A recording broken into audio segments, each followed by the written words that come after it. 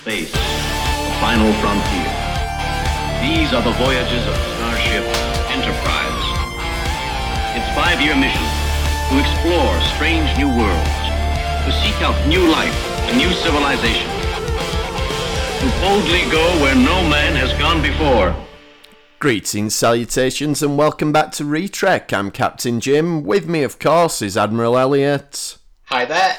And we're back with 2 more time travel stories, only one of which is from Voyager this week, though. We've managed to find another Voyager time travel, so we're going to look at that one. But first of all, we're looking at Timescape from The Next Generation. Yeah, good episode, Timescape. Yeah, I thought it very enjoyable, yeah. Weirdly, I first saw this one. We were driving back from Spain back when me mum and dad had an apartment in Spain, and one year my dad decided we're going to drive there, so we're going to get ferry to France, then we're going to drive all the way through France, all the way through Spain to get to the apartment. The coach, that's a lovely trip, isn't it? Yeah, I had no idea why they decided we were going to do that year, because it were just like constantly driving for 2 days to get there. And on way back, we stopped at a B&B just before the crossing in France, and it picked up English Sky TV. So we had a look what we're on, and it were this episode of Star Trek, and I think this was the first time I'd seen it. And it was, so at the time, it must have been when they were repeating, it were during a weekday, so it must have been when Sky were repeating TNG weekdays. And then I think straight after this, they went into the original series, so yeah, it was, that was where I first saw it, so a bit of a weird one how I came about this one, but yeah, it's a decent episode, so we'll have a look at it. It's a bit of a different spin on time travel as well, so... Yeah, they seem quite good at that, TNG, putting different spins on it. Yeah, and we don't always wind up with it never happened sort of thing. No, it's... Well, we'll get to that in the next episode. Yeah, we will. But yeah, so it starts off and Riker's getting treated for these big scars on his face, which Dr. Crusher first of all says, is it Parisi squares again? Which is, you hear about Parisi squares a lot in Star Trek, but you don't really see it, do you? I can't recall actually seeing the game being played, but we've seen them in the stupid uniforms to wear for this season. Yeah, and that's the one I remember as well. Like, they're all getting geared up, ready to go play it, but I don't think we ever... Or is it, what's the one that Riker plays with his dad? That's not Parisi Squares, is it? That's Blindfold... Yeah, Blindfold Taekwondo or something. But yeah, so they mentioned that, but anyway, it's not. It's Spot that's clawed at him. Yeah, he's looking after Spot while Data's away on a mission. And Spot's still a boy at this point. They're still saying he. Yeah. Which it's... Mind you, I can appreciate that. When I was with one of my ex-girlfriends, we had a cat. And he was Andy for 3 years until he had kittens. Yeah. Well, that's pretty much what happens with Spot. So. Yeah. So this is... It's actually... I'm going to assume it's quite a common thing. Yeah. So Riker's been looking after him and everything, but not going so well. And we go back to that at the end of the episode. I wonder if these scenes with Riker and Spot on everything were the episode were running a little bit short or something, and they just kind of bobbed these in to fill out a couple of minutes. I'm not sure, because there's plenty to do in this episode without needing filler. Well, that's what I mean, but I mean, maybe they plotted it all out, and then when they came to filming it, it was running a little bit short. I don't know, they might have just put these in for laugh, but... Yeah, maybe just to give them actually a scene in the episode. That could be it, actually, yeah, so you've got to have all your main cast getting at least one scene, so yeah, it could be that. Because there's no other reason for them actually to do much, is there? No, apart from stand there for most of it. So they're getting a Romulan distress signal, and that's where we sort of leave the Enterprise for now. And then we go to, they're on a runabout, and this is, DS9 had started, so DS9 had been about halfway through its first season or something at this stage. Yeah, so they're using the runabout, the same set that they've got through runabout for DS9. they're using the same front set, but I checked this, and this is the only time we ever see the back bit of the runabout. Yeah. And I think what they did was they put this on a runabout so they could build that back set using the TNG budget with the intention of then using it on DS9, but they just never ever got round to using it. Right. Which is weird that they'd go to the trouble of actually building it. Yeah, mind you, the runabouts got a bit rubbishy in DS9. Like, they were meant to have 3 ships, but they were getting blown up all the time. Yeah, they always got them replaced, though, because they... Yeah, they replaced stuff pretty quickly, but I think that's half the reason they brought in the Defiant, that the ship that they had just wasn't good enough for the stories. Yeah, oh, exactly, especially when you brought the Dominion in. But speaking of the Defiant, I do wonder because if you look in the back of this runabout, in some of the scenes later on, you can see, like, bunk beds in the background. Yeah. And it looks a lot like the bunk quarters that they have on the Defiant, so I wonder if that's how they ended up using this set, was redressing it. And having it as the Defiance. It looks very, very similar. It wouldn't surprise me because it's quite a big chunky budget building set. Yeah, so exactly. Just redress them, it saves you a fortune. Yeah, that's what I'd have thought, but I don't know. I'm sure there'll be somebody... I'll have some backstage information somewhere, but that's just from my observations. But I like the opening bit where they're all chatting about the seminar, and everybody's basically just taking the piss out there. Like, even Picard gets in on it. Had a great time. Oh yeah, Geordie loved it. That's like your typical Star Trek engineer, isn't it? That they enjoy it. A very different side of Picard we saw. Yeah, where he's taking a Mickey out with somebody. Yeah, and he's doing the impression and everything. Yeah. So it's a lot more laid back Picard than certainly what you got in the early seasons. I suppose, though, maybe it's a case of they know that they're in Season 6, they probably knew Season 7 were due to be the last one, so they're starting to bring in that mellower side. They've got an eye on where he's going to end up at the end. So I saw a thing recently with Ronald D. Moore talking, and he was saying that the poker scene at the end of All Good Things was always planned to be the last scene. So right. I wonder if they just had half a mind on that, and they're like, we've got to start putting in these bits where Picard starts to have a bit of a laugh with the crew. Yeah. And then this is where, like, the talking and everything freezes. And it reminds me of, you know, when you get an older DVD and it has that warning and it says dual layer transition may cause a slight delay. Yeah. And you get that bit where the picture will freeze, but the sound will carry on, and then the picture will catch up all of a sudden. And so I presume completely unintentionally when they made it, but visually it reminded me a lot of that. Yeah, it could be. I can imagine, like, there's a few people watching this on DVD. I'm trying to think, would this be before DVDs were out, mate? I know that we'd had Laserdiscs and that, but I don't think they were massively mainstream with DVDs by now. We were still buying everything on video. Yeah. I mean, it'll have certainly been before they were a sort of common thing, yeah. And I just wonder if some people are watching this episode on DVD, and if you've not seen it before, you might think, oh, hang on, my DVD's... my DVD's jumping. Yeah. But, so that happens to everybody except Troy, first of all. And that's where we go into credits and everything. And then when we come back, you've got Troy telling them, and I noticed... She starts doing that thing where you tap your ear. She tells Barclay about it in an earlier episode. And it's meant it's like, I think they call it plexing. It's like a Bajoran thing to relieve stress. Yeah. And I thought that's a really nice, subtle little character moment. And it's a callback to something we've touched on in another episode. And you don't get that too often. I thought that was a very nice little touch. And then she freezes. Yeah, she's talking to Picard and she's almost doubting herself, isn't she? That it happened because there's no evidence of...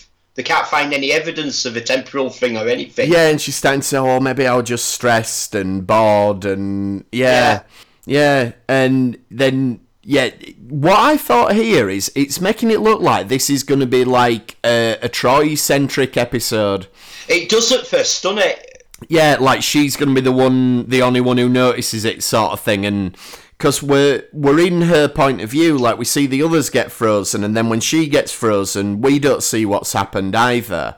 Well, that's quite clever how they do that, because I thought this was a great little scene, because she sort of freezes. But then how she comes around and they all round her with tricorders and that studging her what's going on. Yeah, it is really clever. But then from here it becomes more of an ensemble, really. But certainly them opening few scenes, you think this is going to be a specifically Troy one. I think it works as an ensemble. I'm glad that they go that way. Yeah. And then there's a really cool shot of the Enterprise and the Warbird frozen. Yeah, that looks really... And the Warbird always looks cool. It's always good to see a Romulan Warbird. And it's massive as well, like, it's one of the few ships... What is it? Devout? D-Deridex or something. It's something like that. It's one of them funny ones to pronounce. Yeah, it is. And it's, it's like... It sort of dwarfs the Enterprise. I know there's a bit of kind of perspective going on, but it does look bigger when you see it up against it. I think they're about 8 times bigger. Yeah, and it looks it in this episode. A lot of that's actually because there's a lot of open space in the middle. Yeah.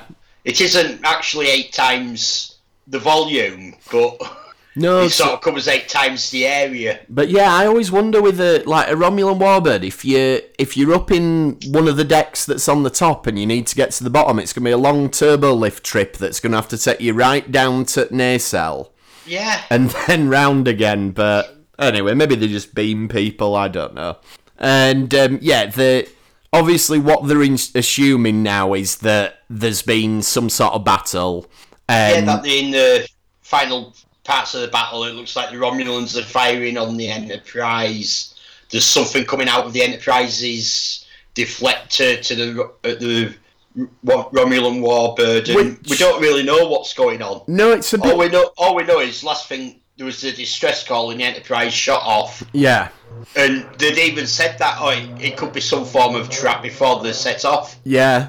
I mean, so Riker would put up all shields and... It's a bit weird that Data can't work out what this beam is. Like, I'd have thought Data would have at least had a good guess at what it was. I don't know, because all he can see is a yellow beam. I think I wouldn't like to guess at how many different types of beams and energies that's things fair. have been fired out of a deflector dish over the years. That's fair. They do always modify the deflector to do all sorts, don't they?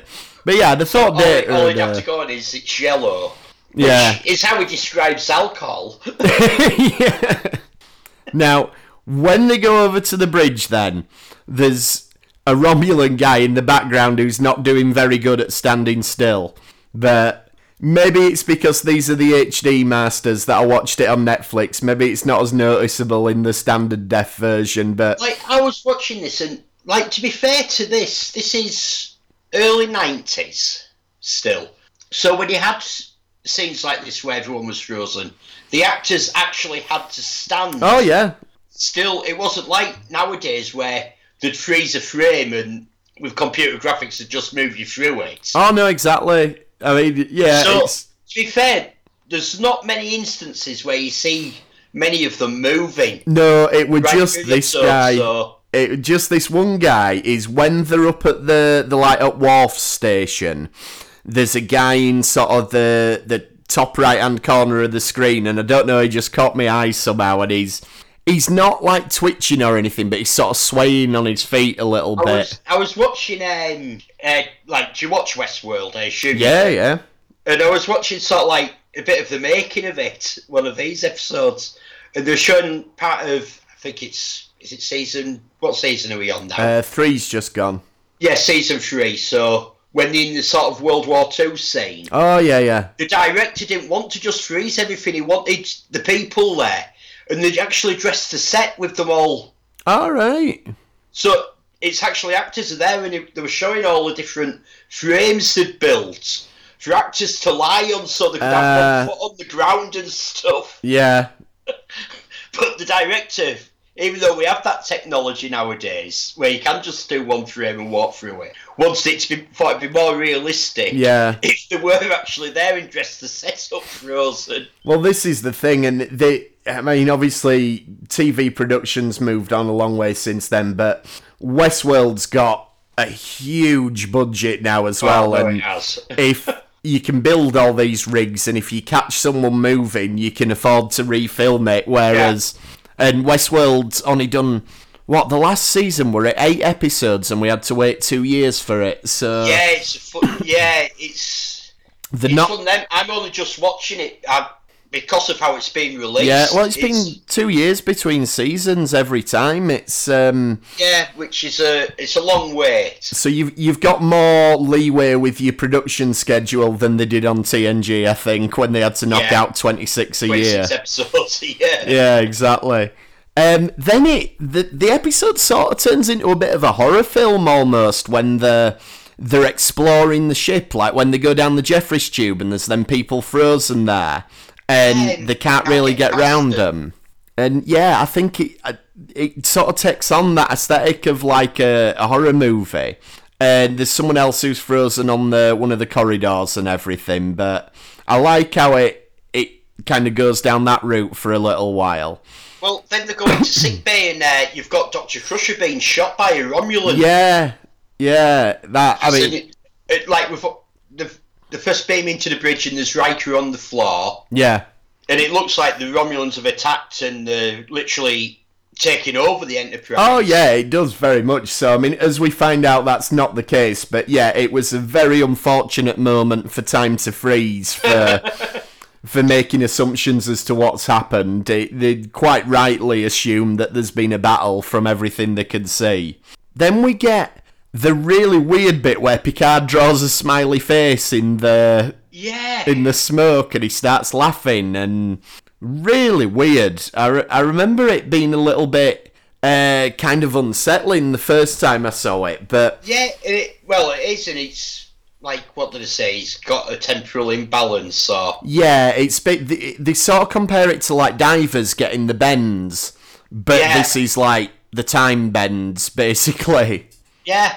So he can't go on the missions anymore. He's stuck back on the runabout. And they've got to keep it to 10 minutes and all of this stuff while they go and investigate everything. And this is when they go over to the Romulan ship and they start to get to the bottom of it.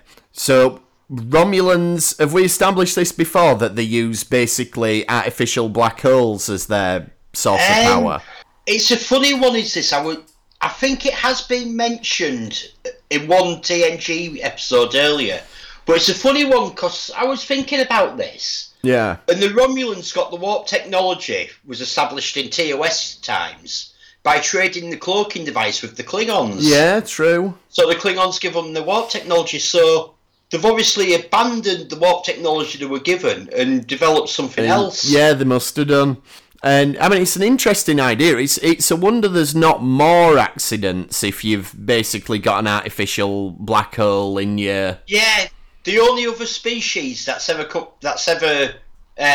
mentioned as using quantum singularities as a technology is the Eurodian from Voyager. Right, yeah. Yeah, but it's a very strange technology to use compared to everyone else. Yeah. And it's very strange that you'd have warp technology and abandon it for what I imagine could be very dangerous to operate. You'd have thought so, unless, I mean, because warp technology theoretically does it by mixing matter and antimatter. Yeah, so that's quite dangerous. So maybe the Romulans haven't got as good a containment system, so that's why they went with something else. Singularity, basically opening a small black hole. Yeah. And the problem with it is once it's activated for the first time, it can never be switched back on. Yeah, because they say that, don't they? Because they say it's off, but it can't be, sort of thing. Yeah, you can't switch them off, ever. Yeah. So to me, that seems like, surely that's even more dangerous. You'd think so, yeah. And anyway, they find out like there's sort of an organic thing in there, and there's a cool bit where time goes forward a bit, then goes back a bit again. Yeah. And Picard sees the Enterprise blow up, but then it comes back again, and yeah, it's nice effects in that bit. Yeah, it's but they're starting to piece together what's actually gone on here, that the Romulan warbird is in trouble. They're starting to realise. Yeah, and the Enterprise is trying to help it by the looks of it. And this is when, I mean, we've seen a Romulan that one of them was moving around earlier on. I missed that when I were going through. But yeah, this time a Romulan, or what we find out isn't a Romulan, but they attack Geordi.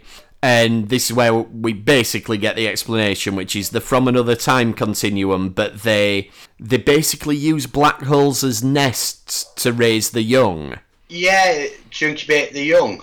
But they couldn't find one, so they went for... No, I think, didn't they mistake the Romulan warbird? Yes, sorry. He says something like, "Oh, we thought that'd work too," or something. Yeah. So, yeah, as it turns out, it didn't. But it's an interesting concept that you've got this species that incubate children in black holes. I suppose, is that something to do with the time dilation, maybe, because of the gravity of the black hole? If it's possibly if they live in a different dimension of time, or so maybe I'm sure again there'll be some complicated quantum theory that'll explain. Like this one seemed very convoluted about this species and pretty hard to understand that they lived in a different dimension of time and raise the kids in black holes. I mean, it's one of them. You've just got to go with it, haven't you? If they say we raise as kids in black holes, you just got to be like, "Yep, that'll do." That's the explanation. No problem with that.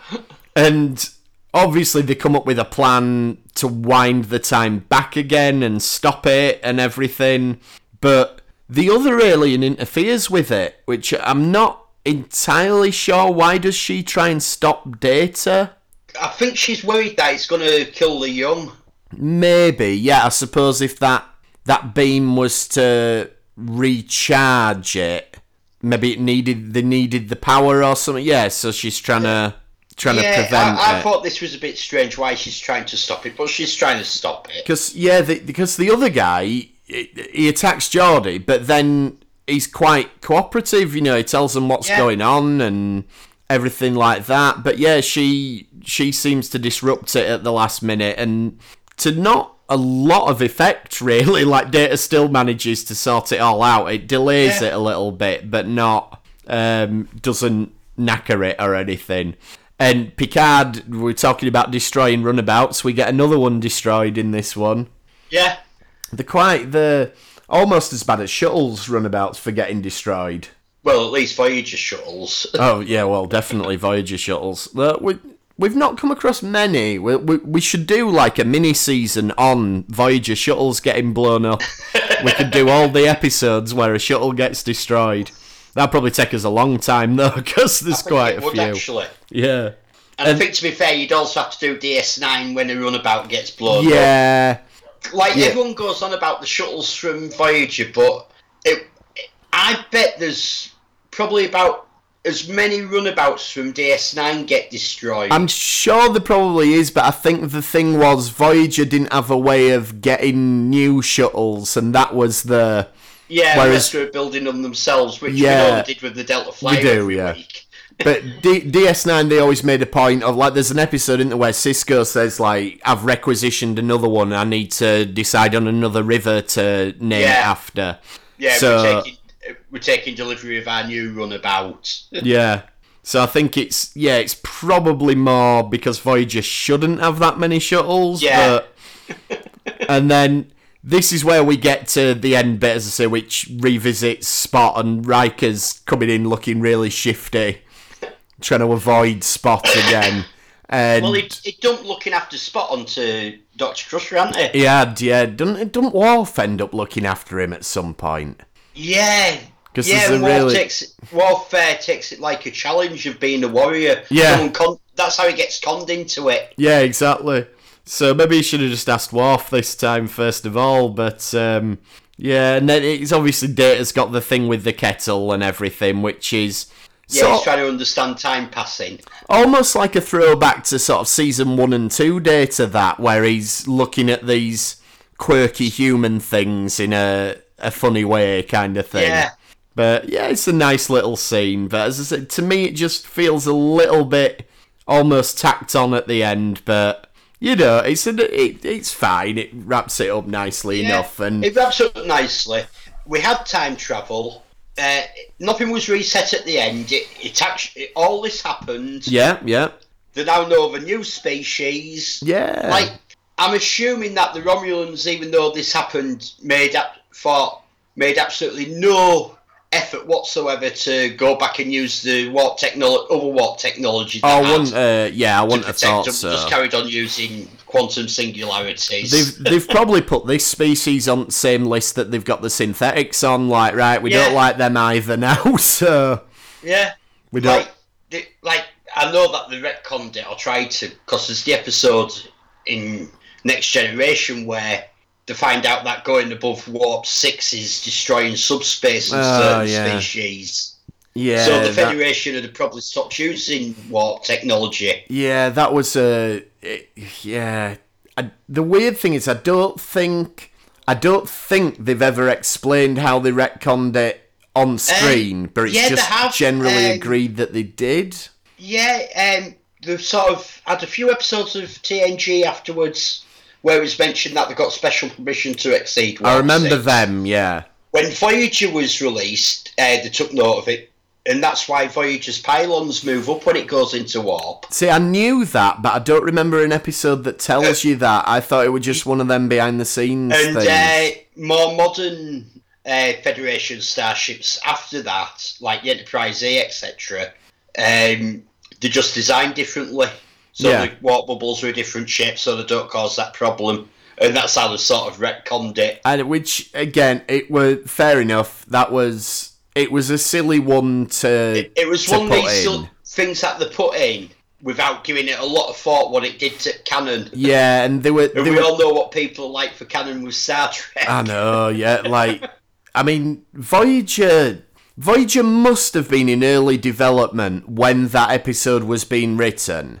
And that'd have just been ridiculous if they'd have been like, right, well, you're 70,000 light years from home at warp 9, but don't forget you're restricted to 6, so... Yeah, silly.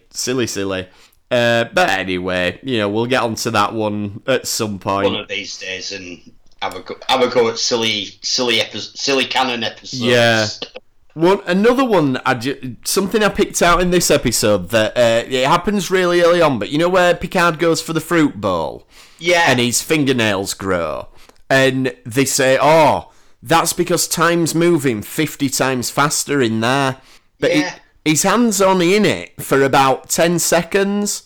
Yes, so that's not... It must be going a lot faster than 50 times. That's what I thought. Like, even if he'd had it there a minute... that'd have still only been 50 minutes. Yeah, that sort of growth of nails is probably about 6 months. Exactly what I'm going to say. At the end of this podcast, we should both have massive long nails if we've not trimmed his nails during the time we've been talking. Yeah. So, just a weird one. Like, it's one of those where I get what they were going for and it all makes sense, but then saying 50 times don't... And fruit don't go off that quickly either. No, it'd have to be that it'd been sort of to get to that stage, you'd be looking at a couple of weeks at least. Yeah, unless it's pairs, because like pairs, you can turn your back on them and they go. But yeah, there was quite a bit of different stuff. So yeah, I think we're probably looking at months, not. Yeah, weird one, but anyway, not a major gripe, but it's just an odd, and it's one of them where you think, did no one say at the time this don't make sense? But anyway, yeah. 50 times 10 seconds, so his hand's been in there 500 seconds, so about 9 minutes. Yeah, exactly. Unless Picard's got, maybe he's trimming his nails all the time that we just don't notice. But, so another thing I wanted to say about that episode is it's one of the better, I think, episodes before the season finale, because quite often you get a bit of a lame episode just before the finale because the money's running out and the ideas are running out. Yeah, I was about to say it was probably quite cheap, but no, because they built the set for the runabout. Yeah. So you've got they maybe used it up budget. Maybe they actually saved money earlier on in the season. Yeah, no, it's a really good episode, especially to come, as I say, just before the season finale, when you don't always expect a great episode, but yeah, good one. So from that one then to an early Voyager. Yeah, depending how you look at it, either the third or fourth episode. Yeah. Because Caretaker's two-parter. Yeah, but... So, well, the third story. Third story for Voyager, time and again. And so this is Voyager's first time travel then. Yeah. First of many, many, many, but... and the shape of things to come. Yeah, in terms of how it ends up, certainly. So, yeah, it's early days and everything. So, first of all, you start off with Tom and Harry... Well, I'm going to say having a bit of banter, but it's not. It's just Tom, really. And he's got this thing of he wants Harry to come on a double date with them, with the Delaney sisters. Who, I think you eventually do see them, don't you? Yeah, you do see them eventually. It's not till about season 2 or 3 that but it's the first time you actually see. They're mentioned a lot. Yeah, they're mentioned loads. But I assume that it was one of them things that they were struggling to find a pair of twins or something. Yeah, probably.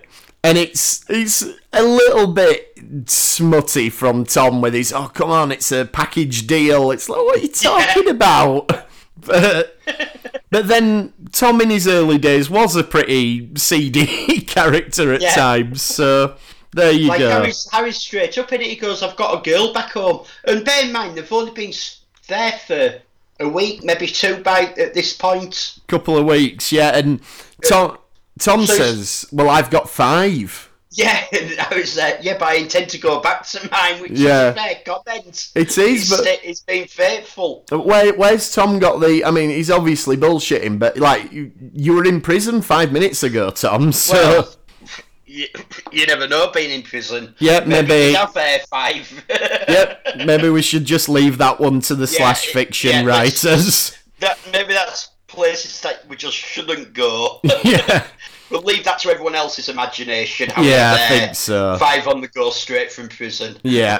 And we get I'd forgotten sort of how subtly they did the arc with Kez with the powers and everything. So we start to get it here. And I like how they seed this through the episode, and she's getting little bits here and there, and it's getting stronger. And Neelix is a bit... I think the problem here that we have with Kez is that I don't think they developed it well enough. No. That she didn't become... You get little bits and pieces of it, which great, and Power's developing because she's come away. Yeah.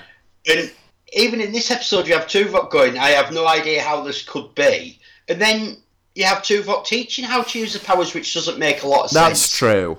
And you get Neelix being a bit of a dick. Like, he's just basically going, nah, they're just silly stories. No. He's like, well, why don't you try being supportive of the Neelix? Like, nah, not a chance. But, yeah, very strange. And I forgot how bad Kez's wig was in the first season. Oh, awful. In fact, there's a lot of bad wigs going on in this episode. Like, B'Elanna's hair's pretty bad as well, and obviously Janeway's season 1 hair is famous for... Yeah, which is... It's odd when you think about it, because Voyager started, 94, 95? Yeah. So we'd had Star Trek coming out since 87, so the 9 years into making Star Trek. Yeah. We've had 9 seasons previously of Star Trek made before Voyager's released.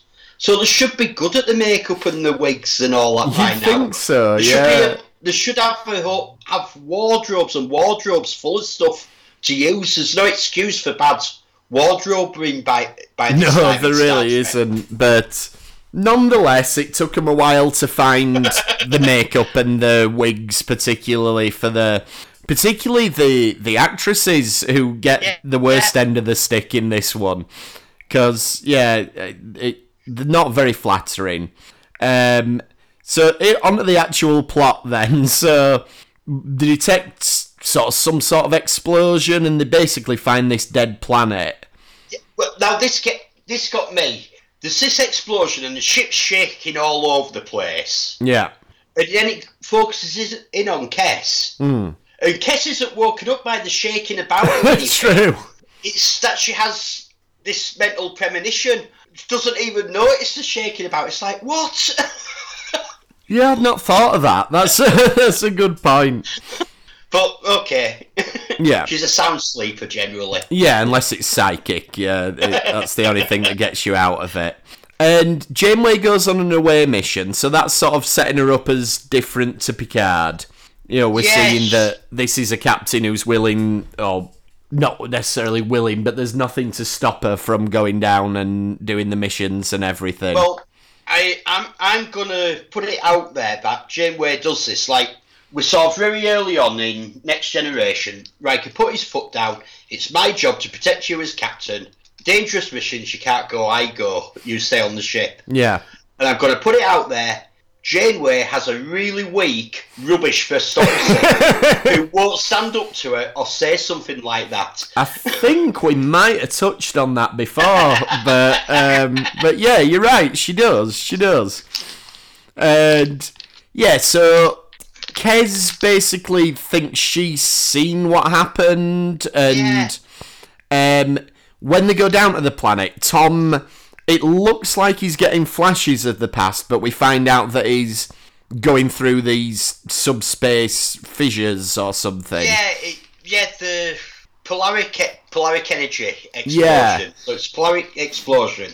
Now this is... And the ruptures or the explosive shock wave moves backwards in time instead of forwards in time. I like that. That reminds me of the end of All Good Things, where they had the anomaly moving backwards. And I think there's a lot of good ideas in this episode, like the polaric energy thing.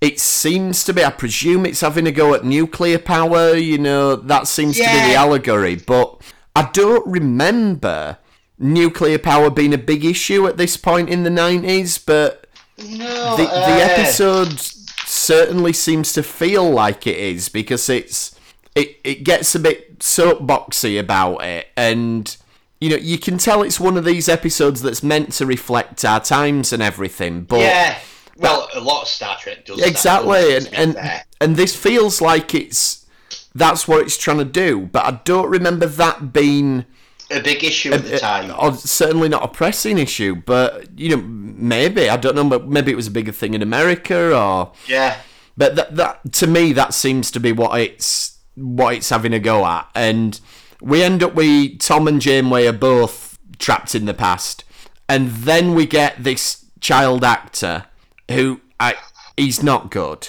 No, he isn't.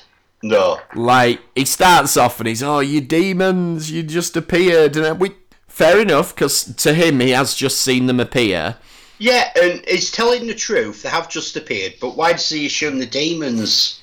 I don't know. He just does, but I'm presuming maybe he's quite religious. I don't know. Yeah, well, that sort of policeman or security officer, whatever he is, goes, "You're reading too many," and he says something. So I assume there's some sort of popular children's comic book that.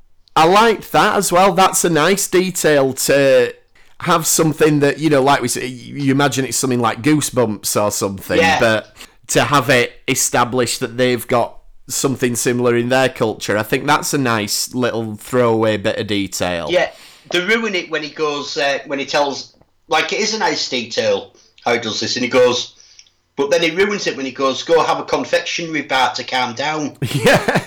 He could have said, they could have made up a made-up name. Yeah, they could even go have a Zib-Zab or something. Yeah, there's no reason why not. You're right, they could have done. Like a confectionery bar. Unless that's just how the universal translator's putting it out. It could be. Yeah, it could be the equivalent of saying candy bar. Yeah. You know, just as a generic kind of thing. They're first of all, it's lucky that these aliens look human. There's no ridges, bumps, anything like that. Big ears. So Tom and Janeway can blend in, but that's fine, because we know, particularly from the original series, there's lots of very human-looking species out there. So, fair play. They're very brightly coloured, like the clothes they wear.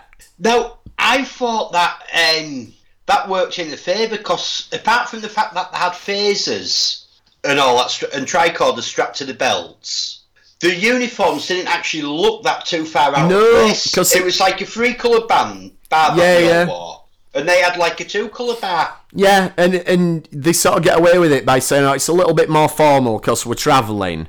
Yeah. So, yeah, I can buy that they do get away with it. Though, I don't know how they end up with clothes, because you have a bit where Tom's talking to the guy with the clock, and the guy says it'll be 14 whatevers, and Tom sort of goes, I might come back later. Yeah, he says fair price, I'll come back later, because obviously they haven't got any money.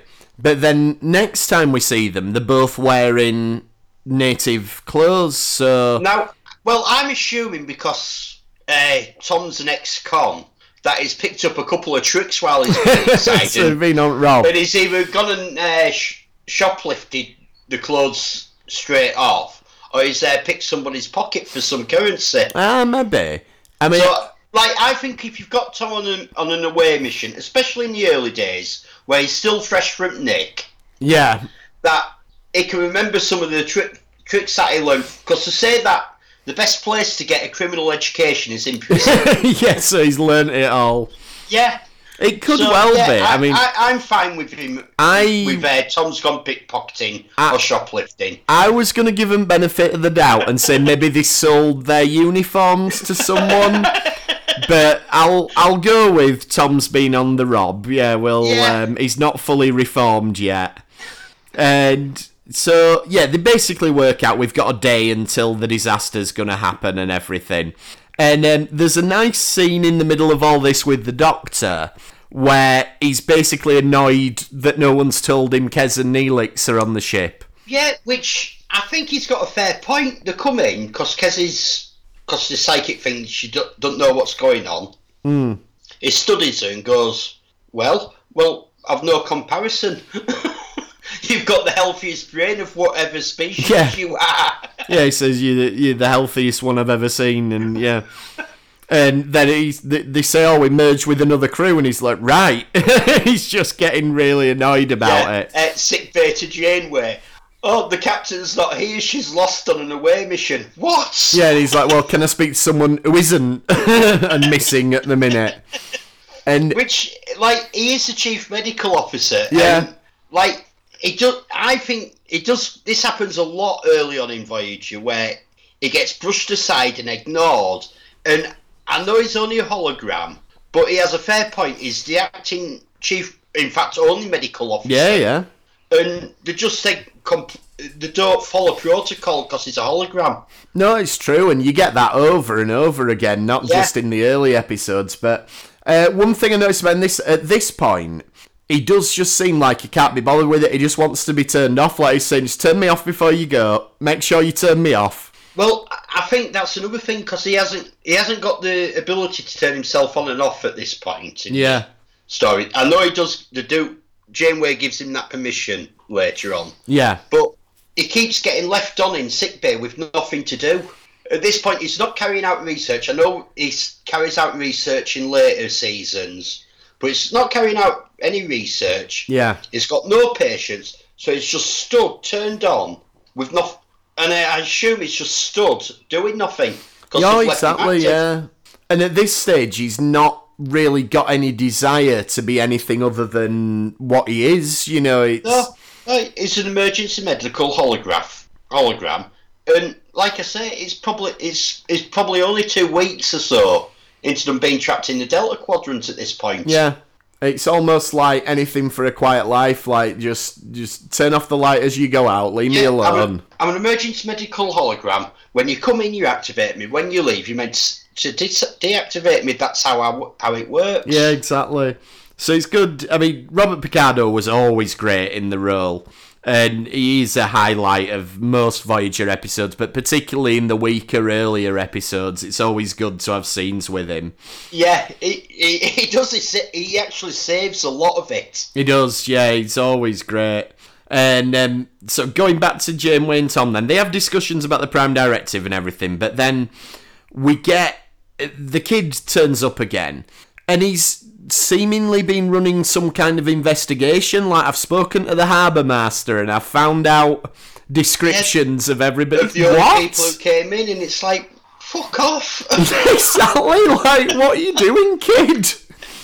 And he sort of justifies it like, well, I work for the school newspaper and that's where I'm going to expose you. Like, what are you going to put? What's going in this newspaper? Like, there were these two people and they want on the manifest. Like, the headmaster's going to be like, take that away and just write about Sports Day or something. I don't want to know about it. Like, so weird. But it's the, like, let's be honest here, Star Trek, apart from the exception of Jake and Nog, are not particularly good at children. No, not as a general rule. Yeah. But, yeah. Alexander. Oh, dear, yeah. But no, this one's a belter. I mean, he's just, I don't know what he's, where he's coming from. You get a lot of excuse for it, and, like, to be fair with the whole episode, the whole plot, it would lose absolutely nothing without this kid. No, it would. You're right, absolutely right. So, yeah, the guys could still capture them and not believe them and everything, and we'd just have one less irritating kid there. But like, Tom jumps in front of the kid at one point because this bloke's after shooting, and like, normally you think, well, that's a bit harsh, someone shooting a kid like that deliberately.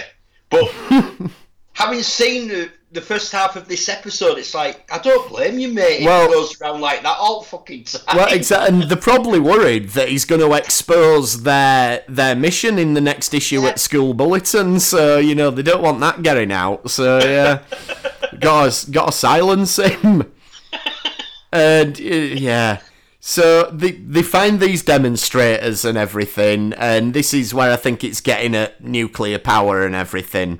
And yeah, it goes sort of back and forth, and Janeway decides to reveal who they really are at this stage. And this is because she's realised that it's them going back that have forced them to move up. Triggered. Yeah, they've moved the timetable up a bit, so their interference is responsible for the disaster, so Janeway feels justified now in trying to prevent it. Yeah. Which, again, I think that's fair enough, yeah, that Janeway will play a bit fast and loose in later episodes with the Prime Directive, but I think she's pretty much on the money here. Strict on it, and very much doing things properly. Yeah, and yeah, though when they get to the plant and everything, and the guy says, right, don't jeopardise the mission, otherwise the kid's the first to get it. And Janeway straight away just goes, I'm a hostage. I'm a hostage. Yeah, so maybe Janeway's had enough at kid as well. But it just seems like, well, wait a minute, Janeway, you know. Well, maybe that's all. She didn't want to be in the school paper. Yeah, it could be, yeah. And like you say, Tom jumps in, saves the kid, and I think the ending's really quite cool. Like, we get these scenes where we've got Janeway and Tom are being taken places in the past, and then Chakotay and his team are going places in the present. And we can see it's the same set, but obviously it's dressed differently because it's pre and post the disaster. Yeah. And I think that's really cool. Yeah, I think it looks the part. It does, yeah, and it's good as you're watching it to go, oh, right, they're there now, and then there's the idea that it's actually Chakotay trying to rescue them that causes it. Yeah. I think that's a cool idea. Yeah, well, it's very much cause and effect, that one, isn't it? Yes, it is. And it, obviously, that allows them to do the first of Voyager's reset button never happened tricks. Yeah, now to me, I think I've really noticed it now that we've been doing this series. Like, I'm not sure how many weeks of these we've done. We've covered quite a lot of time travel. Yeah, we have. And you look at DS9, you look at TNG, even TOS didn't have to do the lazy thing where time travel, or it didn't happen by the end of the episode. Yeah. And yet Voyager, nearly all voyages are just cause and effect. Yeah, just about every single one that we've looked at has even been... Year of Hell isn't a cause and effect episode. No. As such. But even that one is wiped out by the end of it. Yeah, that gets taken out. Yeah, so... And it's just very lazy. It is, and it's, Star Trek got a lot of stick in the 90s era from a storytelling perspective. They said, you had to have the reset button in the sense that whatever you do in the episode has to have no long-lasting ramifications for next week, as we've talked about before, because it was in syndication. Yeah. And they wanted viewers to just come in. That's fine. That's fine, but... But Voyager took it even further to be literally... this episode literally never actually happened. Yeah. And this is the first time, and as we've... Because we've not been doing them in order, it's certainly not the last time. No, it's... Like, have we actually covered a Voyager one where things aren't reset at the end? If we have, it's not jumping straight to mind. I don't think we have. I think they've all, even the one we did last week, Shattered. Chakotay remembered what had happened, but the rest of them didn't know. True. No, the vast majority of them do seem to get wiped, yeah. But having said all of that, like, when we said we were going to do this one, we were thinking this is going to be really bad going back to first season Voyager. And it's not as bad as I were expecting. No, you see how badly, Wardrobe was in the early ones. Yeah, definitely. Which, like I said, I've already said, 9 seasons of Star Trek already. There's no excuse for... ill-prepared wardrobe. If Voyager was the first season of Trek that we'd had, coming back, and only the third episode, you could sort of say you could forgive the wardrobe not being really good and the makeup not being up to scratch on everything. But it isn't. They've got 9 seasons behind them. Yeah, no, there were definitely teething problems, but. It's obviously well documented that TNG, it took till about season 3 to find its feet. Yeah. DS9, I think, did it a little bit faster, but it was still shaky for the first couple of seasons there. But they should know how to do it by this point. It's the third series they've launched. Yeah, there shouldn't be them I was reading, and Michael Pillard decided with Voyager...